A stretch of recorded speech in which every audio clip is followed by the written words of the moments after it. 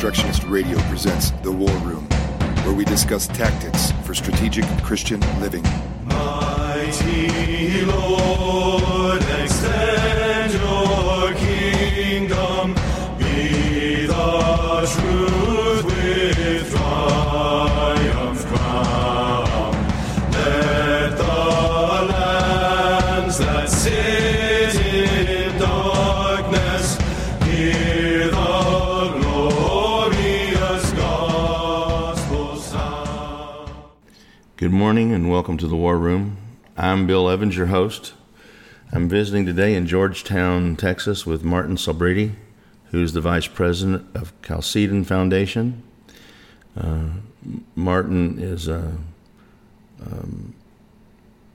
programmer, a physicist, a composer, a theologian, and we wanted to visit with him today in our typical War Room organic, free-flowing style to see what sorts of gems we could pan out of this stream and how it might benefit you all as God's people. So, Martin, welcome to the War Room. Pleasure to be here, Bill. Beautiful home, beautiful area. There's nothing like Central Texas Hill Country. I know you're originally hail from Southern California, and you know Jason Sanchez well because it was your gracious permission to utilize the materials that you were custodians of that started Reconstructionist Radio. Well, we certainly don't want to sit on Dr. Rushton's laurels. We want to extend their reach, and it made no sense to say no to someone who had the zeal for the cause to say, can we get more of God's word and its application out to the people? And I just had to say, absolutely, what can I do to expedite that? Yeah, we don't want to be a dead end of truth. Your work today in terms of, obviously you have your job, what you do to pay the bills and to and that's probably, I need to step back and say that's not really entirely true, because you're extending Christ's kingdom and you're worshiping in your work. Right. I think it's important that we see vocation as a dominant place where Christians can apply their faith, and that they're not second-class ministers of the gospel because they're not in a pulpit. I think the reformers who believed in the priesthood of all believers would have been aghast at the idea that we had second-class citizens.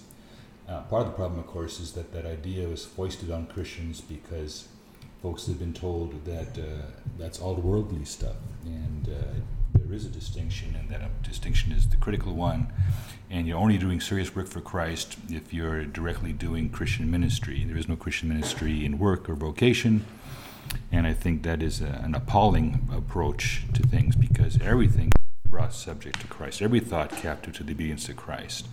And whatsoever we do is to be done to God's glory. And I think this is why there's some fascinating passages in Scripture that I've appealed to that tell us exactly how this goes down. And there's a proverb that says, even the plowing of the wicked is evil. And that's an astonishing comment to say, well, if that's the case, that even plowing, something, agricultural activity like that, isn't neutral, then nothing's neutral. And there's a counterpoint to that comment about the plowing of the wicked, being evil. And that counterpoint is found in Isaiah 28. In the final verses, it talks about the righteous and how he plows, and gives some the instruction how his Creator teaches him and instructs him in the proper processes to do plowing and harvesting of crops. So at this point, we see God reaching out and saying, there's nothing that my holy hand doesn't touch. Everything gives glory back to me, and that includes your vocation. That includes even every line of code a programmer might be writing for a computer can reflect the glory of God in the code that he wrote in our DNA, for example.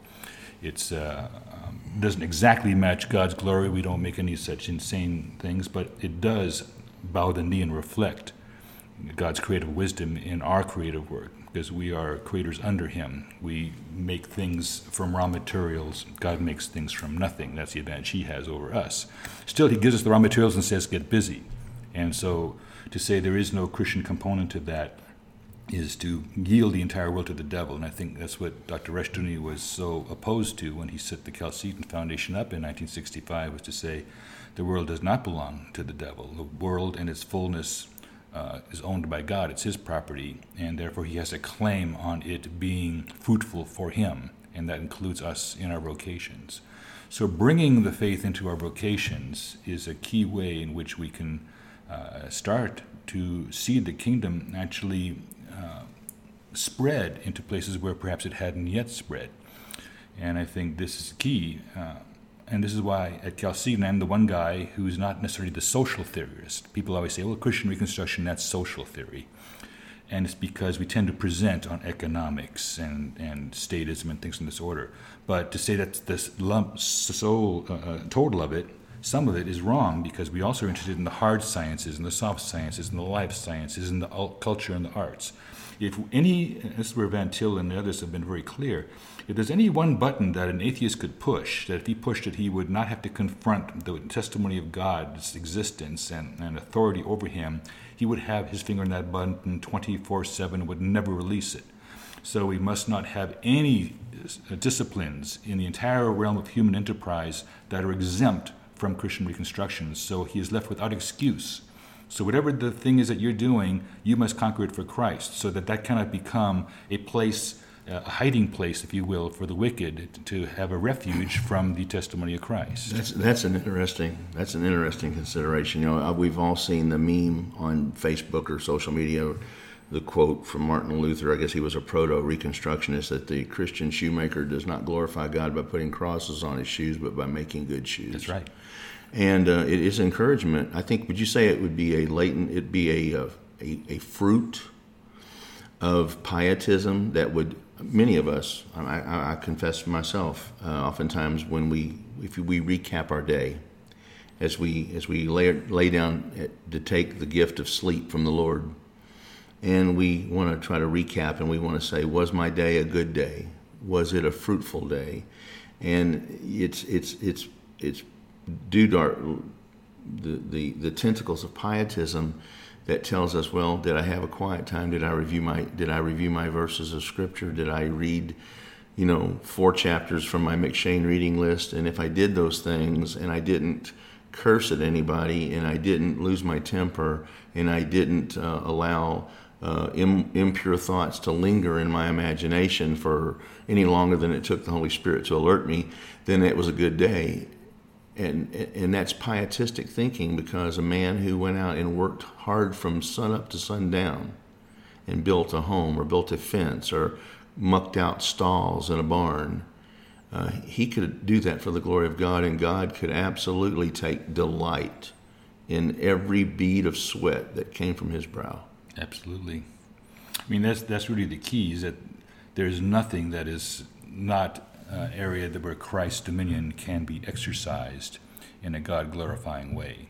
And that surprises folks a lot, because, but that's the key. If we miss that, then our entire purpose in life, what is it? It then becomes morbid introspection, like you said. If you come at the end of the day and said, well, I didn't curse at anybody, so now we're talking about negatives and abstractions and stuff, and we end up in a Neoplatonic world, because then we're saying, in essence, and I just had a discussion yesterday with someone about this, the notion that the body, the material thing, is the inferior or a sinful realm, and the spiritual is the higher domain, and they don't see that God made man as a unity, and that all of us, man, body and soul, are to come in union together to do the work of that has been given us to do, right?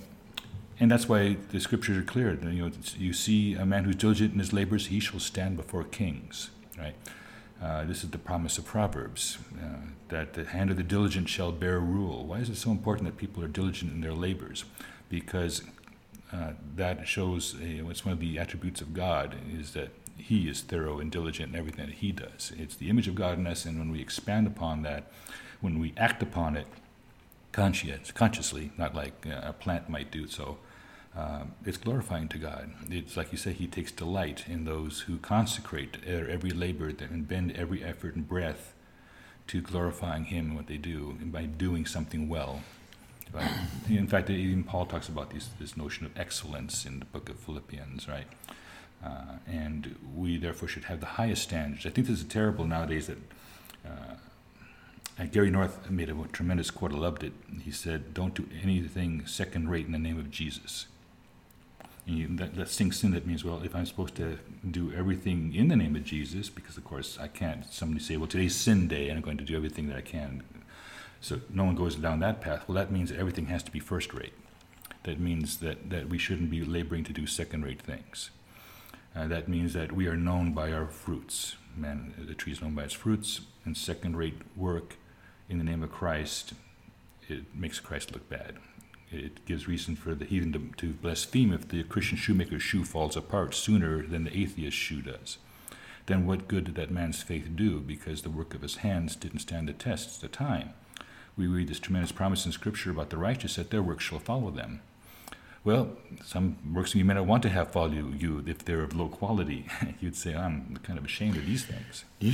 I'm thinking, a couple thoughts are running in my mind as you're talking. One is, there's three things. Let me just bring them out and then let you address them. One is that imagine two monuments, maybe monuments to Caesar located in the District of Columbia, one produced by a God hater and another produced by a God lover.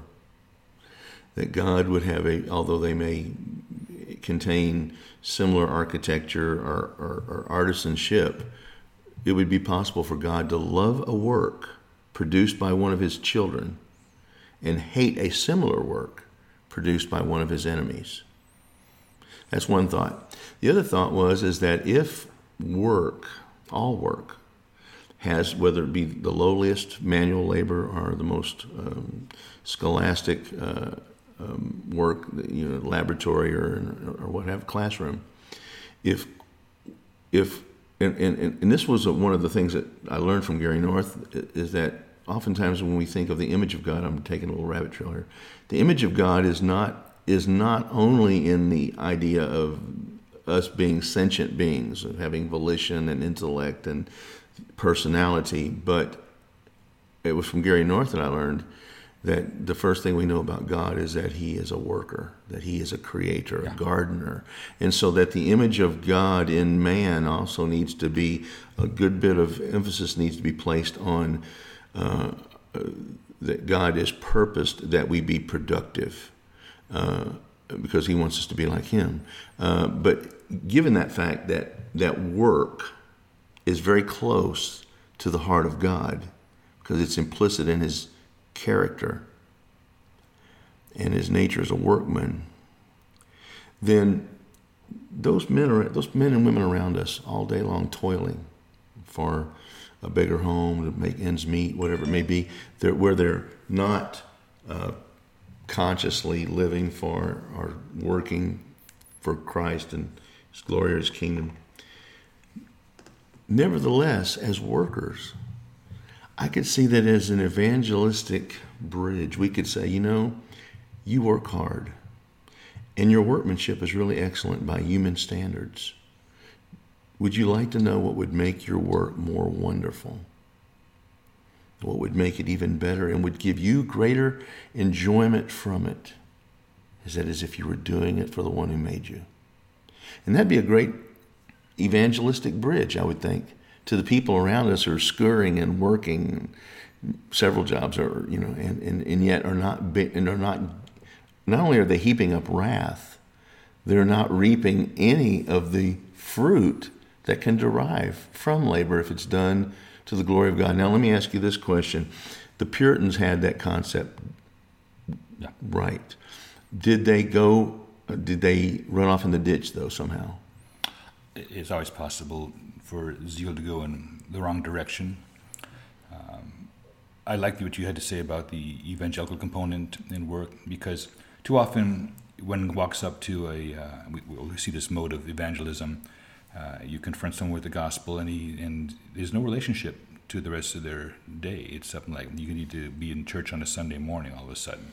So we have now this segregated thing, and the relevance of the Bible, God's word, to the rest of his life, including his job, is denied. It's not brought to the table versus being front and center.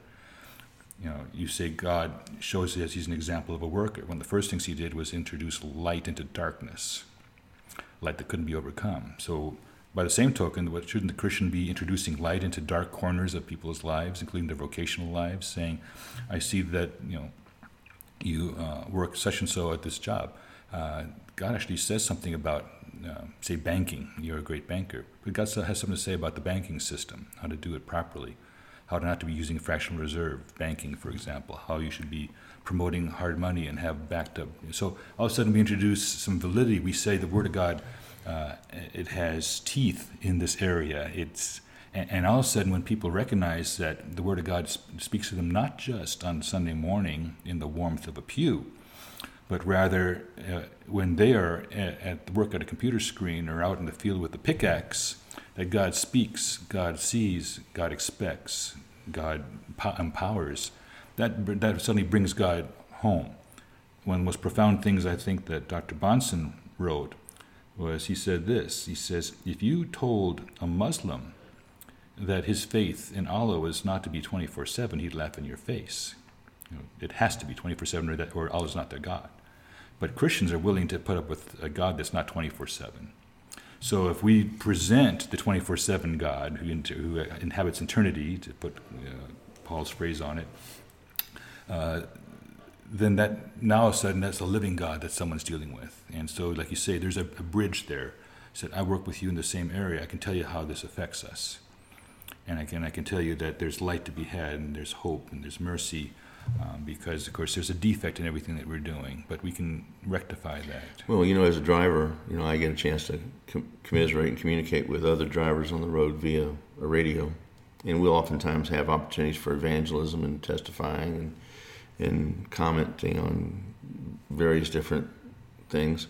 And typically you get a response like, hey, I didn't know this was Sunday. In other words, keep your message confined to Sunday in four walls. And I'd say, gee, has it ever occurred to y'all that the God who created the heavens and the earth has something to say about how we drive a truck, how we care for the people around us, how we do our job, how we have successful relationships with the business vendors and receivers and shippers and people that we deal with on a daily basis, and how we relate to our family when we're away from home on the phone and all these things. I said, that's daily. I said, do you think God just left us to grope in the dark after he created this big, wonderful cosmos? Or do you think he has something to say?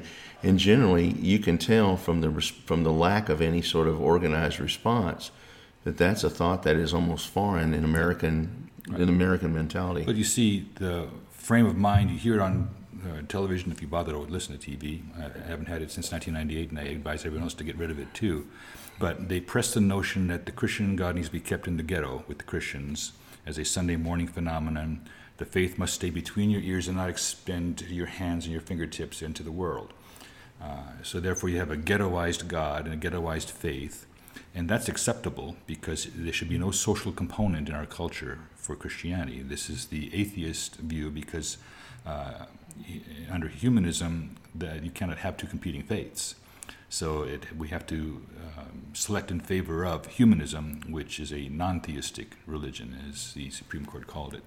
And that's the problem. What you're hearing is that blowback saying, hey, put your God back into the ghetto, please. Because the biggest crime of a Christian is being effective. And if he's being effective in an area that has cultural dominance written all over it, then look out. The attacks will become swift and furious, and God's support of you will also be just as strong against those attacks.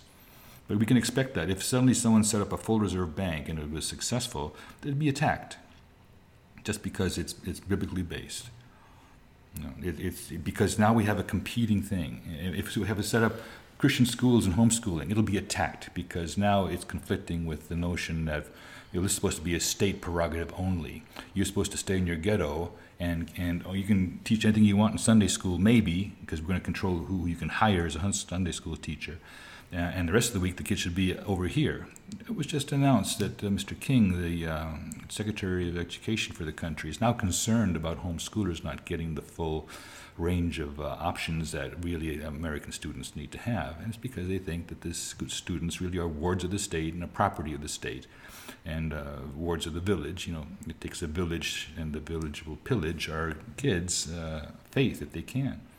So all this works together to say Christian Reconstructionists are on the vanguard of pushing the faith back into a 24/7 mode. And when you do that, things change. And people don't like that change because the trend is to put more and more of your faith in the God of the state. And when you suddenly discredit the state as a valid God, that he's got not only clay feet, but that he's hurting you, and he's hurting your kids, and he doesn't care, but he's got all your money, so there's not much you can do about it. At that point, you have to sponsor a countermeasure, as Dr. Rushdoony said. Sponsor a countermeasure. You want your kids out of public schools? Guess what? There's bad news. Christian's going to have to pay the stupid taxes for the public school he won't even use, so he's paying twice. That's because we're in a hole that we dug ourselves because of dereliction. One of the big messages of Christian Reconstruction, and it's not a friendly part of the message, is we've done this to ourselves. We're in the boat we are in because we've been asleep at the switch for decades, and we're reaping what we sown, which is the whirlwind. And so there's a way out, but it's not an easy way out. Too many Christians want an easy way out. Oh, I want a tax revolution. I want this, that, and the other. And we can instantly resolve all these problems overnight with revolution. But that's not God's way out. God's never had those kind of ways out for his people. You work your way out. And you work with faithfulness. So you're going to then set up your home school or your Christian school. You're going to pay twice for your education to get out of the hole. But if more and more people do this, it'll work. We work with Dr. Bruce Short out of Houston, as you know. He published his book, Harsh Truth About Public Schools. Interesting story. He took that to all the major Christian publishers, Zondervan, etc. They all said, no thank you, we won't publish this book. Why? Because all those publishers are owned by bigger publishing companies that print public school textbooks. So they're not going to kick over their own rice bowl. So Chalcedon publishes this book, right? So getting back to Dr. Bruce Short, I hope I didn't just derail my thought with that aside, that digression.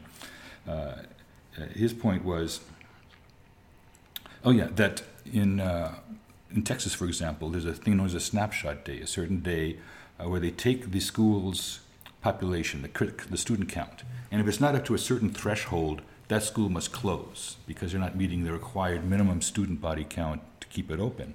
Well, it turns out that almost all the schools in Texas are within, 30 to 100 kids shy of closure. They're on the verge of collapse. What would push them over all the way into total collapse and forcing legally to close these public schools? Well, one thing that could do it is if the Baptists took all their kids out of public schools. So what does Dr. Short do? He introduces that resolution at the Southern Baptist Convention to pull all the Baptist kids out of public schools, which would in fact collapse the school systems on Snapshot Day. It's already there. We can see the victory right there. You can touch it. You can taste it. And what happens is that they cut short and prevent the votes. So they cannot, the hoi polloi Baptists cannot vote on this measure. They stop it from going to a vote. So, like Dr. Short says, I'm essentially a bomb thrower. I'm throwing bombs. But they're intercepting the bombs. And who's intercepting the bombs? Our own side is blocking us from being effective. So this is a self-inflicted injury that Christians are doing. We actually have it in us to do these things. We are on the edge, the very edge of these successes culturally and of making this big splash. And we are afraid of victory. Rushdoony did a fantastic sermon on fear of victory, where he talks about the king who refused to drive all the arrows into the ground. It's something in 2 Kings 3. And Elisha says, okay, I will help you. You will have victory over Syria, right? And so I will put my hands on your hands, and I'll go ahead and shoot the arrows. Instead of shooting the entire quiver full of arrows, signifying a complete victory over Syria, he shot 2 or 3, and that was it. Drove the prophet ballistic. He went nuts. He says, what on earth are you doing? He says, you should have driven the entire thing. Now you can only have a partial victory. He didn't want victory, because victory and freedom entail responsibility. Christians are averse to responsibility. You know this. Mm-hmm. And Chalcedon is selling increased responsibility, actually the correct responsibility Christians should have. And as a consequence, it's a hard sell. No one wants to hear this message. And the reason was because this particular king had a better plan. His intention was to say, look, I don't want to have total victory over Syria because it serves as a buffer state between me and Ashur or Assyria farther away. So if I just keep them weak but don't defeat them, then I don't have to deal with the other problem. Because true, every time you have one victory, there's a bigger problem behind it. And if you are fearful, you're going to set up your little buffer states. You're going to want partial victories. You're going to have Vietnams all over. And that's what Christians have been doing for time immemorial, setting up a bunch of Vietnams. Vietnam was not something that happened in Indochina. It was Christians doing this since the 18th century, having partial victories and trying to concede and compromise with the world. And every set of compromise always pushes the faith back. And every time a Christian comes and says, but this is not what God requires, he's considered to be harsh and intolerant because his message is like the prophets.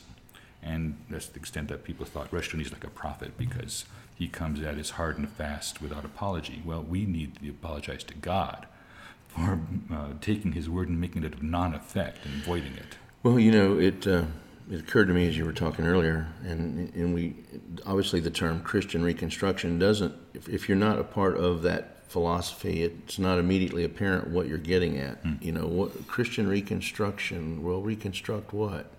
I was talking to Stephen C. Perks earlier today by phone, and I was telling him about a friend of mine who has been a part of a parachurch ministry for 40 years. He's paid staff, it's a well-known worldwide ministry that's famous for making disciples and memorizing scripture so people know who I'm talking about.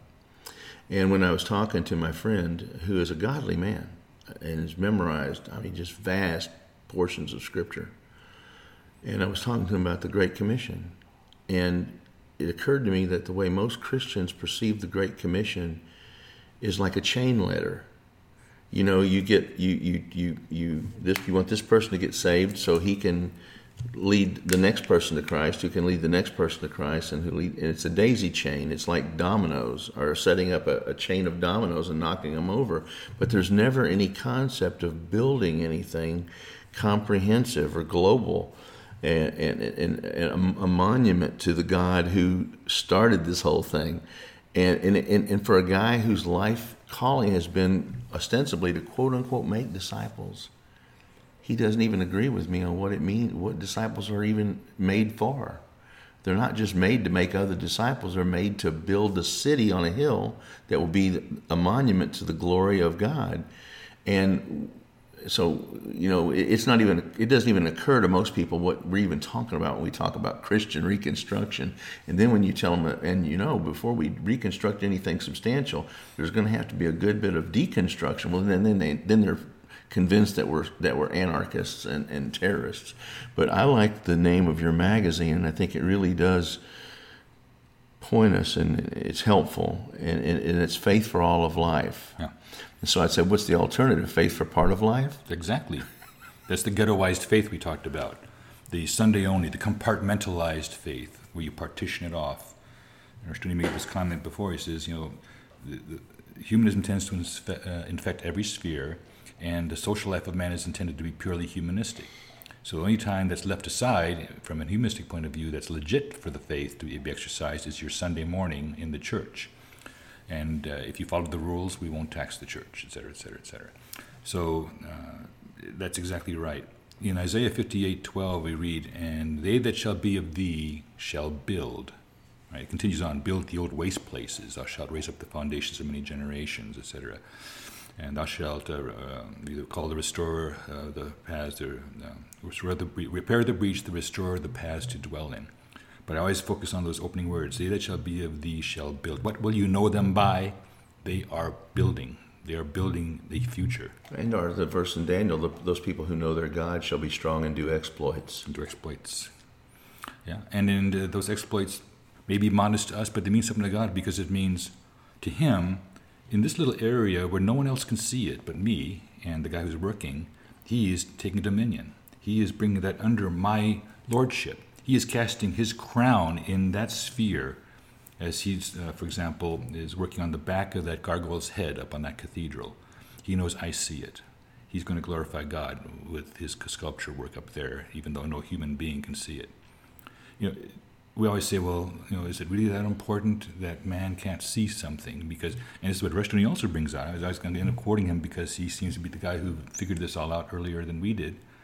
He says, man always operates in front of an audience. And that's a toxic, poisonous situation to always be operating in terms of an audience because it's effective. See, it works. It works even politically, as we're seeing nowadays, to operate in terms of an audience. But if God is your audience, things are very, very different. You see, because then you're operating not in terms of your fear of man, which is your audience, but in terms of fear of God. Then you don't care what the audience thinks, right? So this is why Rushdoony didn't care about how people thought of what he was doing, because he knew he was working for God. And if you're oriented that way, you become unstoppable. There's a component in your walk that now is empowered in a way that people can't. If you don't fear death and you don't fear man, now what? What have they got over you? Nothing. Right? So now, then the state's at a loss, saying, well, we don't know how to stop these guys. And I'm sure we should stop them. Maybe they're wise enough to be Gamaliel, saying, well, if it's a God, who can stop them? And I think that's really the point. If it is of God, this is unstoppable. The Christian Reconstructionists, if they got scriptures right, and I have a reason to believe that can be exegetically established, that's what my main focus is exegesis of Scripture, then we're on the winning side, notwithstanding all the attacks, notwithstanding the debates, notwithstanding even if debates go against us, because we had a bad protagonist on the podium up there who didn't know his stuff. Sometimes we can be our own worst enemies as Christian Reconstructionists, but if we're out there building and we're promoting others to build, and we're saying your faith is 24/7, and they grasp that concept, that every thought is to be captive, to be to Christ, then we move forward. Then we have answers to the situations in the world. Because then we say, if the faith is 24/7, then the Bible has something to say about what we're seeing in the news today. It has something to say about, say, the topic of justice, which I alluded to you earlier before we started the tape. It has concrete things that then we need to bring to the table to help unpack what we see. Because then once you can discern the signs of the times, what Israel ought to do, to quote that famous passage in Judges about the sons of Issachar, then you're in a better boat. Then you can say, instead of being confused and living in confusion, having what's called confusion of face, the phrase in Daniel 9, we have a confidence of faces because we have a confidence in Christ, and we see his hand despite the darkness. We see the hand of Christ working through the darkness to shape it and to wrestle it into the form he wants to finally bring it to. Through many troubles and tribulations, we get there. But we get to there. See, that's the point, is that it's to victory that we fight our way. Is there a struggle? Yes, there is. But the struggle has an end, and Christians need to then lose their fear of man, not operate in terms of an audience, operate in terms of the eye of God on them, and that'll change everything. I want to interject something here and give credit to my good friend Jack Campbell for really embedding this moniker in my consciousness, that about how we need to build, our focus needs to be trans-generational, multi-generational, cross-cultural and multi-generational.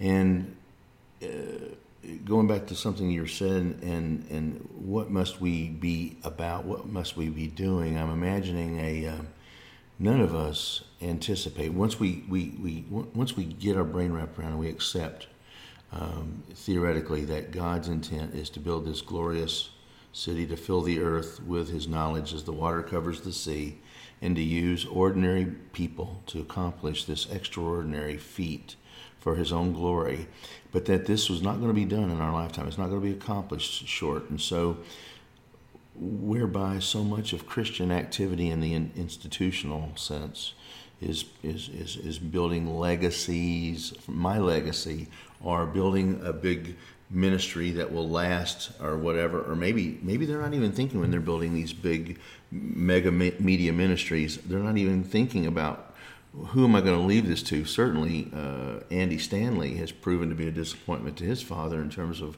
what when he picked up the baton, he dropped it immediately. I'm thinking in terms of multi-generational, and what sorts of activities, strategies, tactics would be filling the playbook of modern day Christian Reconstructionists, if we believe that what we do today matters, but we will not see it in our lifetime. Yeah, that's huge. Again, I quoted from Isaiah 58:12, and one of the parts, middle of the verse, it says, "Thou shalt raise up the foundations of many generations."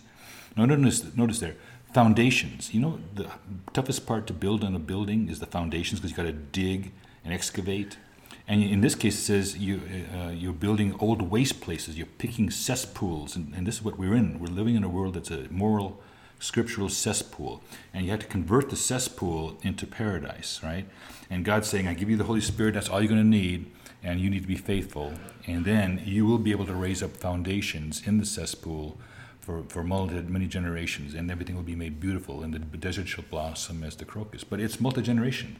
And being a foundation work is really, we're going to be building these and excavating these foundations with a toothpick or a teaspoon. That's the tough part.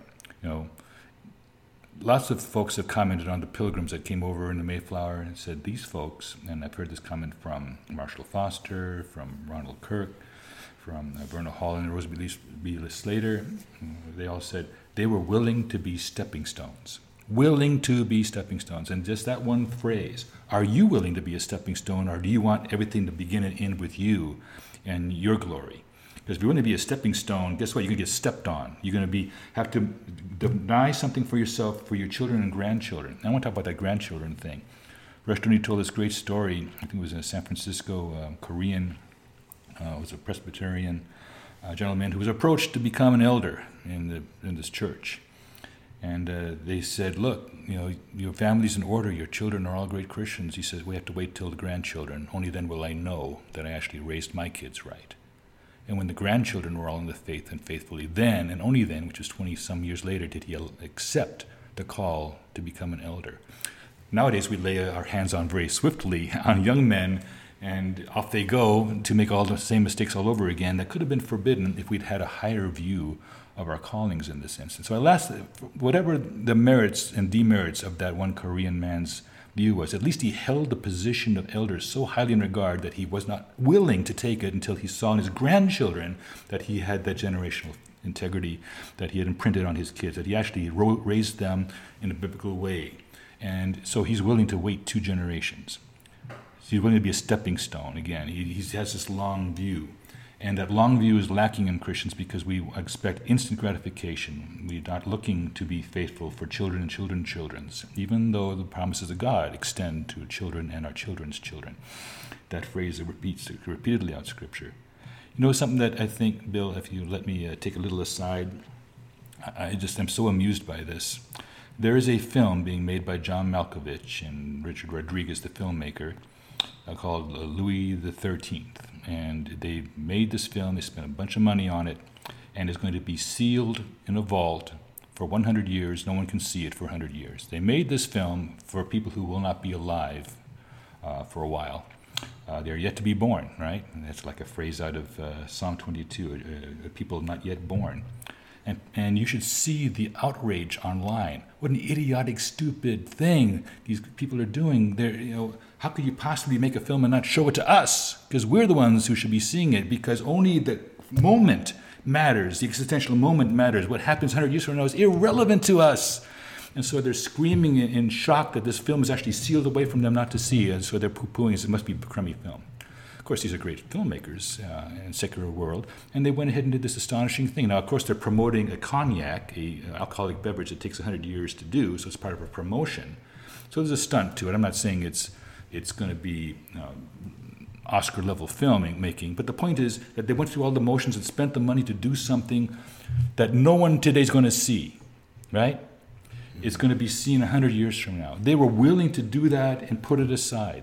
And how many people today, with our I want to see it now, I want to have it now mentality, are willing to even consider doing something that outrageous? Because the blowback will be instantaneous for us too. How could you spend any money on something that's a long-term project? Well, I'll tell you, Bill, you know who spends money on long-term projects? Satan does. He's got lots of long-term plans. And if Christians only have short-term plans, guess whose plans are the ones that get into play culturally in the long term? The one who had plans in the first place. So if you follow Hal Lindsey and say we should live like people who don't expect to be around much longer, then Satan's plans will dominate. That's a self-fulfilling prophecy. But if you're looking for the long term, guess whose plans are going to come into play? Christians will have a bright future because they actually knew that the Lord God is the God of past, present, and future. And they're willing to be that stepping stone. But you have to have character, Christian character. And our character is at an all-time low as Christians. That's obvious in the fact that Christians can't even get along with one another, that we're at each other's throats and devouring one another and backbiting each other. I'll just jump in long enough to think about it. And this is just, I'm musing here. I'm just musing, and this is probably one of those esoteric. But imagine we all pay lip service. I do. We pay lip service to that day when we stand before God and He says, "Well done, good and faithful servant." And wouldn't it be interesting if the things that God takes greatest delight in are not anything that you're known for here on earth? Mm-hmm. It was, I forget who said that, what a man is, when he's on his knees alone before God, that's what he is and nothing else. Or I think maybe it was Thomas Jefferson even. I hate to quote Jefferson here, but I think character is what you look like in the dark. Yeah. And so that it's possible that the things that God will take the greatest delight in will be things that that no one else ever saw. And if we lived like that, I was thinking, we were praying last night. We have a weekly. I'll put in a cheap plug here for our weekly prayer hotline. We're going to do it again tonight at 2300 Eastern time. It's 2200 Central. If you're in the Reconstructionist Radio group, you'll see the numbers on there. We want to do that. This is not live, of course, so this will be for 2 weeks hence. But we were praying, for we preach not ourselves, but Christ Jesus as Lord, and ourselves your servants for His sake. In other words, we're willing to be the ones that bend over and let you climb up the wall using our back as the stepping stone, and you get to take the flag. And we don't care. We'll that is where we empty ourselves and become of no repute. And that's Christ-likeness. Emptying ourselves is about as Christ-like as you get, isn't it? I know that one of my brothers, Michael Payne, I met at a big film event, Christian film event. He got to the point in his exasperation and his willingness to be used. He says, if I'm good for nothing else, just throw me at the enemy. Take my body and fling me at the enemy. If that's what I'm good for, do that. At least that much. If that's all I'm able to contribute, I want to contribute to that. So that's the kind of attitude we have to have. By the way, winding back a little bit to the notion that when you're doing this kind of thing, no one's seeing it, and those who do might think it's folly. But it's funny. God talks about the things that we don't see either. One of the most interesting sermons I've ever heard was by Andrew Sandlin, and he picked a verse out of Job, where it says, "And God sent rain into the wilderness where no man is." He says in the message, and he brought it down after 30 minutes of exposition, is God's plans are bigger than man. It's bigger than what man can see. And if God's plans are bigger than man can see, then maybe our plans should be bigger than what people can see too. So there's something to be said for the fact that God operates beyond the realm of human vision, and so we should have the same notion that it doesn't matter if anyone sees it, because God sees it, and I know that this is the right thing to do because the Word of God says, if I'm to approach this subject, I should take it from this angle and I should deliver it back to God. See, that's the point, is that we're supposed to receive what God gives us and to deliver it back improved. The world was not empty when we came into it, Rishtuni says, and it shouldn't be more empty for us having passed through it. We should have added to it and made it more productive and more meaningful and more blessed and less cursed. Reversing the curse, as the phrase goes. I'm going to ask you some questions here to keeping the ball moving. I want to ask you some questions and ask to discuss some things that you have an interest in. I think we talked about it before we actually started the podcast about music. Yeah. And knowing God through art and artistic perfection.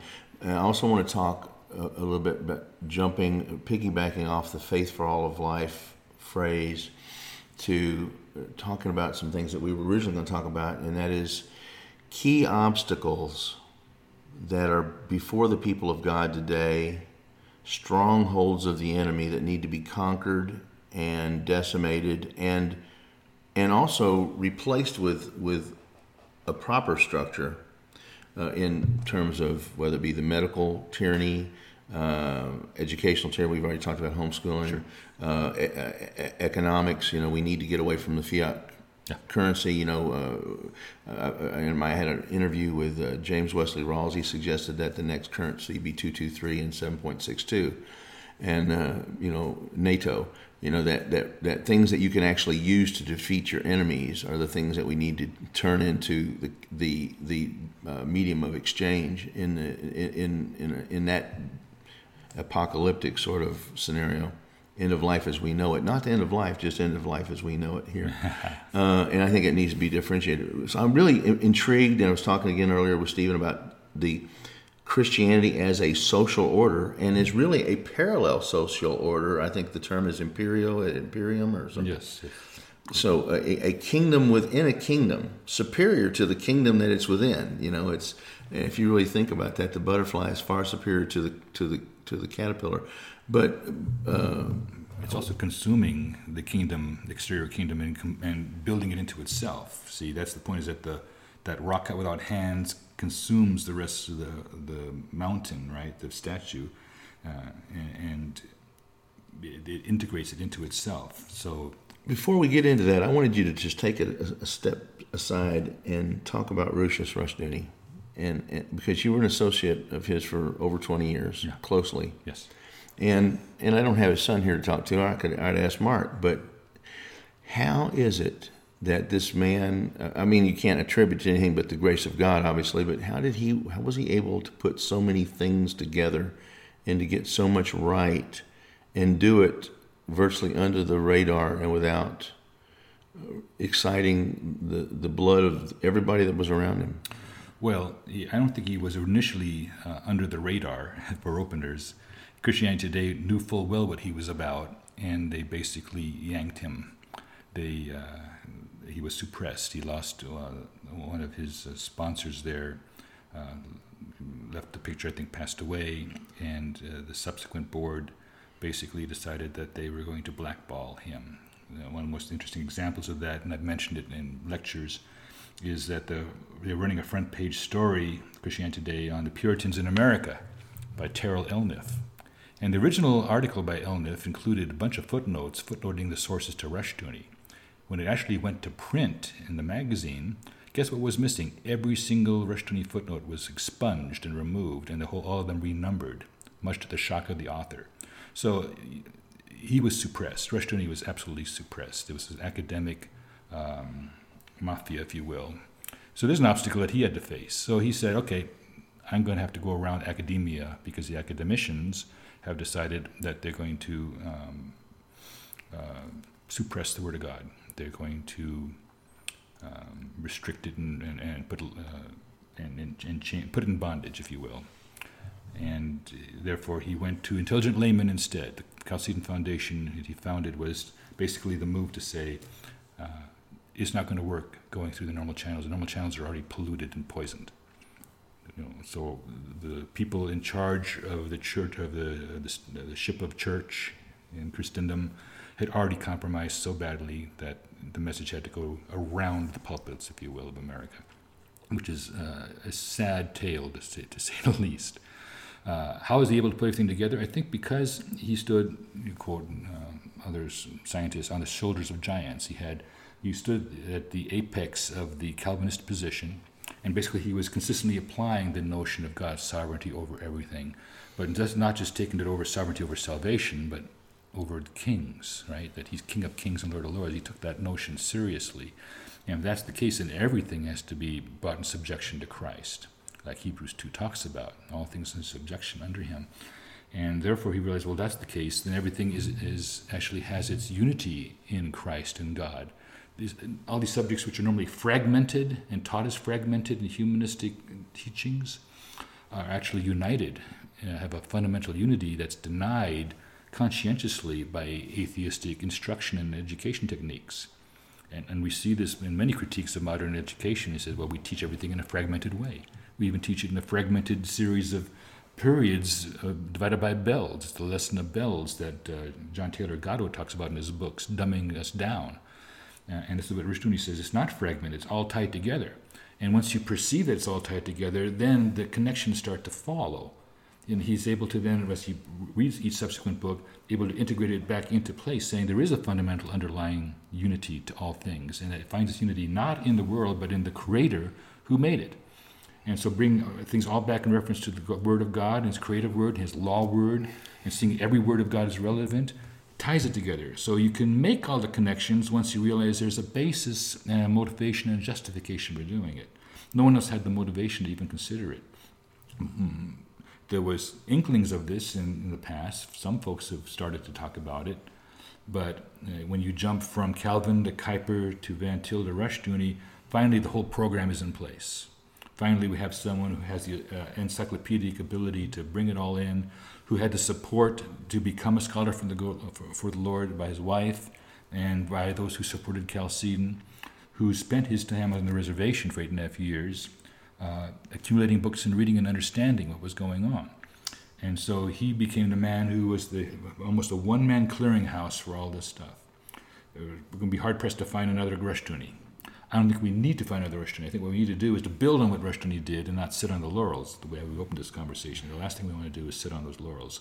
He would roll under his grave, as the phrase would go, if he knew that we were just repackaging his stuff and not saying, okay, now what do we do in medicine? What do we do in the arts? What do we do over here in this field?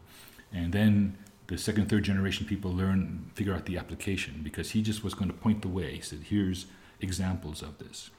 And that's why when I came on board, I was talking about the issues of music initially. It was one of the first things they were interested in, what I had to say about systematic theology and in music. I said, here's an area where the ability to do Christian reconstruction of any kind has been categorically denied. It's a purely humanistic thing. And even when I first put out writings on this topic, other Christian reconstructionists of all things saying, we don't believe there's any reason to have a program as serious as Mr. Serberti advocates, saying literacy in music requires teaching our kids in school to write music. You see, my definition and the normal definition of literacy is the ability to read and write something, right, like English. But in music we say, well, we just want to have intelligent consumers. Well, if all you're doing is consuming, there's no such thing as dominion, because dominion is creation when it comes to music, not just recreation and consumption. Consumption, you got to create, and Christians have been lax in this whole area. We've been casual consumers. We've been couch potatoing in the music area. And it's no wonder that we've fallen from the high point of Bach, who died in 1750, who did take dominion over music as a Christian reconstructionist would have, and extending it in ways that nobody else had even conceived of, to show that it's possible. And even to this day, people marvel at his achievements, saying it's astonishing how one mind did this. But he had the motivation. He said, everything I'm doing is to the glory of God. Here's another thing. We talked about work and diligence. You know what Bach said? And he's regarded as probably one of there's two things that are known as the greatest achievement of the human mind. And they always compete, which one's first and second place. Einstein, relativity; Bach, the art of the fugue. Those are the two highest achievements of the human mind, as generally understood. And Bach said this about his achievements. He says, what I did, I achieved by working hard. Anyone who works as hard as I did will achieve as much. He didn't say it was that he had a gift. He said, I worked hard. This is a craft. It's not an art. Music is a craft. Later, a German composer, Hindemith, made a point saying, Bach is right. I'm going to call my book The Craft of Musical Composition. It's a craft. Crafts can be taught. You look in First Chronicles, Second Chronicles 25:8, I'll get the verse right, where it says the various scores of musicians in the temple, he says, and they were all under the hand of their father for instruction in music. It was his craft conveyed from son to son. Well, guess what? Bach had a father who was a composer, and a grandfather who was a composer, and he had sons and great-grandsons who were composers. In fact, of Bach's sons, 8 were great composers. How did that happen? It's not in the genes. It's because he taught them. He expected big things of his kids. He laid out exercises for them to do it. So he had a program of musical literacy that has not been seen since. And so Christians might get serious about Christian reconstruction of music. Bach's your guy. We already have the high watermark. It was a Christian who, known as the fifth evangelist because of his work, was so profoundly Christian in orientation. And we've lost track of that. We've retreated, and it's not just a retreat, it's a rout, because all music is now horribly humanistic. And then when you have fellow Christian reconstructionists saying, well, we don't want to rock the boat, we should just be casual consumers, that commits us to the existing humanistic repertoire. So there's no formula for Christian reconstruction unless you then say, we have to then rethink this. And that's what Christian reconstruction begins. Rethink it, re-put it back on a biblical foundation, start building again. Yeah, what you're making me think of here as you're talking is not even really so much the essence of what Bach created through his work, but what you said, something else you said about his grandfather had been a composer, his father was a composer, and several generations later. And today, our concept of thinking multi-generationally again is that, father might be a this, the son might work in a completely unrelated field and have no interest whatsoever in following in the career path of his father. But if that's the case, let's say your father was a great real estate entrepreneur and your son wants to become a physician. There's nothing wrong with that. That's obviously but that father can't, there'll still be character lessons that he can convey to his son, but if you're working in the medieval age, for instance, when you had guilds, when you had fathers, you took your name from what your father did. Yeah. That was your identity. You said, we've been coopers and all my families have been coopers. And so you made barrels and you made better barrels and you made better barrels than anybody else because this was your family trade and you perfected it over generations, not just... So it seems to me that I've been one of the world's greatest failures in terms of my parenting, so I'm not anybody to emulate. But as I'm thinking about it from the outside looking in and thinking that when you follow in a line, let's say Bach, of grandfather, father, Bach, and then later generations, you have all that to build upon. You have all of the pride, the legacy, the skill, the things they learned. I remember what Mark Twain once said, it's important that we learn from the mistakes of others because none of us live long enough to make them all ourselves. But the point is that if parenting and child rearing, if it included inculcating in the next generation the interest and the desire and the realization that it's a marvelous thing if you don't have to distinguish yourself from your father by doing something completely different. Standing on his shoulders is not standing in his shadow. Right. And so that if fathers and mothers would self-consciously groom and train their children, little girls to be great mothers and homemakers and entrepreneurs in the domestic industry, and fathers to take their children to work and instill in them a love for what they do and an appreciation of the value of doing it, not just to make a living, but to make a legacy, to make and to build a civilization. And it seemed like that might be because in America we really, it's like it's a value. We really highly value the fact that, oh no, my children don't do anything like what I did this, but I've got one child does this, one child does this. And listen, and those are, I guess, callings, and people make their own way in the providence of God. But it does seem like if you're going to build long term, it's like cathedral building. Yes. A cathedral's not a project for one generation. Mm-mm.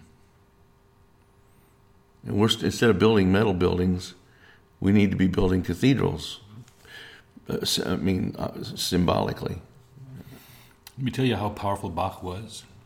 Is that there have been proposals because he actually divided music into two eras, before him and after him. That's how pivotal a figure Bach was. And proposal had been made to actually destroy Bach and destroy all his works and remove them from the repertoire because he cast such a long shadow. There's no way to eradicate his impact on music. You see, it is so. If more Christians were as faithful as Bach, and Bach had a difficult time of it. It was not an easy street for Bach. He was being underpaid routinely. He had a big family he had to support. He was not regarded as a good composer at the time. You see, and he was dealing with kids' choirs that were out of tune, and so in cold, dusty churches. He did this fantastic work that has stood the test of time, still regarded now as the greatest achievements in music ever, and under miserable conditions. But God saw, and God protected that legacy, and God gave us this legacy. And what do Christians do? We just casually sit on the couch and enjoy it. Oh, Bach. Rather than, oh, there's our marching orders. Bach, let's get going. Let's teach Bach to our kids so they can replicate and go beyond. Because what Bach intended was And his greatest work I just told you about, The Art of the Fugue, was an instructional treatise, how to do it. So others would follow his footsteps. He said, this is how you write fugues, people. I'll show you how. So you can write fugues. But who followed? Few. Hardly anybody. Christians got this great gift bequested to us by one of the masters of music who showed the way. And we threw the map under the bus and lost it in the glove compartment somewhere. So Christian Reconstruction is, let's get these maps back out of the glove compartment. Let's trace our way back to where we should start. And I've been calling for this in music, saying music literacy can bring us back to where Bach, so we're back to the starting point where he gave us, instead of just lollygagging along for 2.5 centuries into the disasters that have happened to music. It actually got disintegrated so that harmony and tonality were destroyed ultimately in the early 20th century. And so there's a big mismatch between popular music and art music and symphonies, which is very few people can appreciate because it is an abstract, super hyper-rational mesh of tones and sounds rather than melodic, harmonic stuff like most people associate with music. So there's a lot to be said about this area, and I think the last thing Christians should be in any area is simply informed consumers. I think we need to be creators. We need to be builders. Bach was a builder. He gave us tools to keep building, and we threw the tools away, so they rot for a couple of centuries. Are we surprised at the result of this, Bill? I'm not surprised. Well, this is not on video. This is just audio, but I can tell the listeners that if you want to see Martin passionate and happy about something, get him talking about Johann Sebastian Bach. But as we close out this, and we didn't really even talk about some of the stuff that we plan to talk about, which means you got to have you on another time one day. Sure. But want to give you a chance to, as we do at the end of every episode, you spent a lot of time researching a man and the misjustice done toward him. This was a physician in Massachusetts, and we don't have enough time left in the episode to discuss it now, but people can find it in your it's been an ongoing series. Yes. I think you've had 19 or has it been 19? 15 or 16. 15, 16 installments on Martin following the misjustice that's been done to this physician in Massachusetts who was basically discredited and I guess imprisoned because he was doing it better than the government intelligentsia. But which just underscores a topic that we do want to talk in greater specificity and in greater breadth at another time, and that is the slavish devotion that believers have to the medical mafia, and that medicine as it's currently practiced in the United States by the FDA, Big Pharma, and the AMA is really just another control mechanism, humanistic to the core, and designed to not only impoverish us physically, but to impoverish us financially, and ultimately to control us. And that's something that Martin's written a great deal about, and I want to give him this last little closing few minutes here to promote the work of Chalcedon and Faith for All of Life, the magazine, and why it's important that people be subscribing to it and receiving it. Right. Well, basically, it's a clearinghouse of all the big trends that are going on in terms of people taking every thought captive to the obedience of Christ. In the case of Dr. Kishore, he had an alternative to the statist approach to medicine. The state actually exhibits its indifference to its patients because it doesn't care to actually cure the problem. It just wants to make the problem go away and not have a public face. And that's been the biggest problem that we've had with that. And plus the biblical categories of sobriety have long since been shot in terms of that. So Dr. Kishore, using more conventional, simplistic medicine, what he calls low-tech, not rocket science, low-tech medicine, has actually resolved the issues of how to get someone over and healed from the ravages of one of the worst medications like heroin and things of this order, the illicit drugs. But like Dr. Gary North has told us, first law of politics is anything that government touches, it ruins, right? And so medicine also has been contaminated by the state. One of the ways it does that, of course, is to support big things like the FDA and regulate, and regulation always ends up creating winners and losers. And the second, you create winners and losers. You create constituencies that have interests. And I think you can all... What happens there, of course, is that the state is far removed from its proper domain, which is justice. That's really what the state's only proper function is, the sword, the civil magistrate's sword. So once it invokes these other things, then it gives state power to what used to be voluntary guilds, like medicine originally was, to control its own membership, and hold them to high standards, so that they really weren't quacks. But in the name of anti-quackery, we've actually promoted quackery and bad solutions, and of course the entire catastrophe with chiropractic and the war that the AMA waged on them shows that there's a lot of protection of rice bowls going on, and it is always under the pretext of protecting you. We want to protect your kids, so we have to take them out of your homeschool and put them here. So this false notion of protecting the consumer, when the consumer, that's not the job necessarily of the state. There are better ways to achieve this in the private enterprise, because competition does provide exactly what you need, so that all options can compete fairly and fully toe-to-toe. And this is not what modern guilds that have state support behind them do. So, in essence, the Chalcedon Foundation is about pointing out all these weaknesses in how humanism does things, what it consigns us to in terms of loss of our freedoms and liberties, and further, how it puts us into an ever-shrinking Christian ghetto as a consequence. Versus the Word of God expanding and freeing and liberating every area, we find ourselves more and more tyrannized and chained up and in bonds, ambassadors in bonds, as you will. And so the magazine, if you subscribe to it, and it's all the issues, back issues are available online, as well as all our books are free online. You can read them at chalcedon.edu. It's just a tremendous storehouse. It's a powerful tool. The entire website's being rebuilt over the next year to even be a more powerful tool to make it possible for Christians to be fully equipped for the kingdom's work. And this is a cathedral building ministry in the sense that you're dealing with big ideas, big themes, multi-generational stuff. You don't intend, I presume, in the spirit of our earlier discussion, is that Faith for All of Life magazine does not presume to be the final word, but you're wanting to set brush fires in the minds of men. Launching point. I'll just give you one point we chatted before when we met. Said I'm big on this idea of justice. All justice in Scripture is individual justice. There's no such thing as group justice. In humanism, there's only group justice. Individual justice must be slain on the altar of the group. Collectivism must dominate. I've even seen humanistic tomes where they say we must drive out of the minds of our students the notion that justice is individual. The individual must cave in to the needs of the group. So therefore it's okay for a group of protesters to flood onto a freeway, because the individual rights of the motorist do not trump that of the group that's protesting and has perhaps a legitimate grief. But anytime that you have group justice of any kind, individual justice must be denied. You cannot have both. And so the Bible promotes individual justice. That's true justice, because only individuals actually have property and lives and families and wives and things that need to be protected by God's law.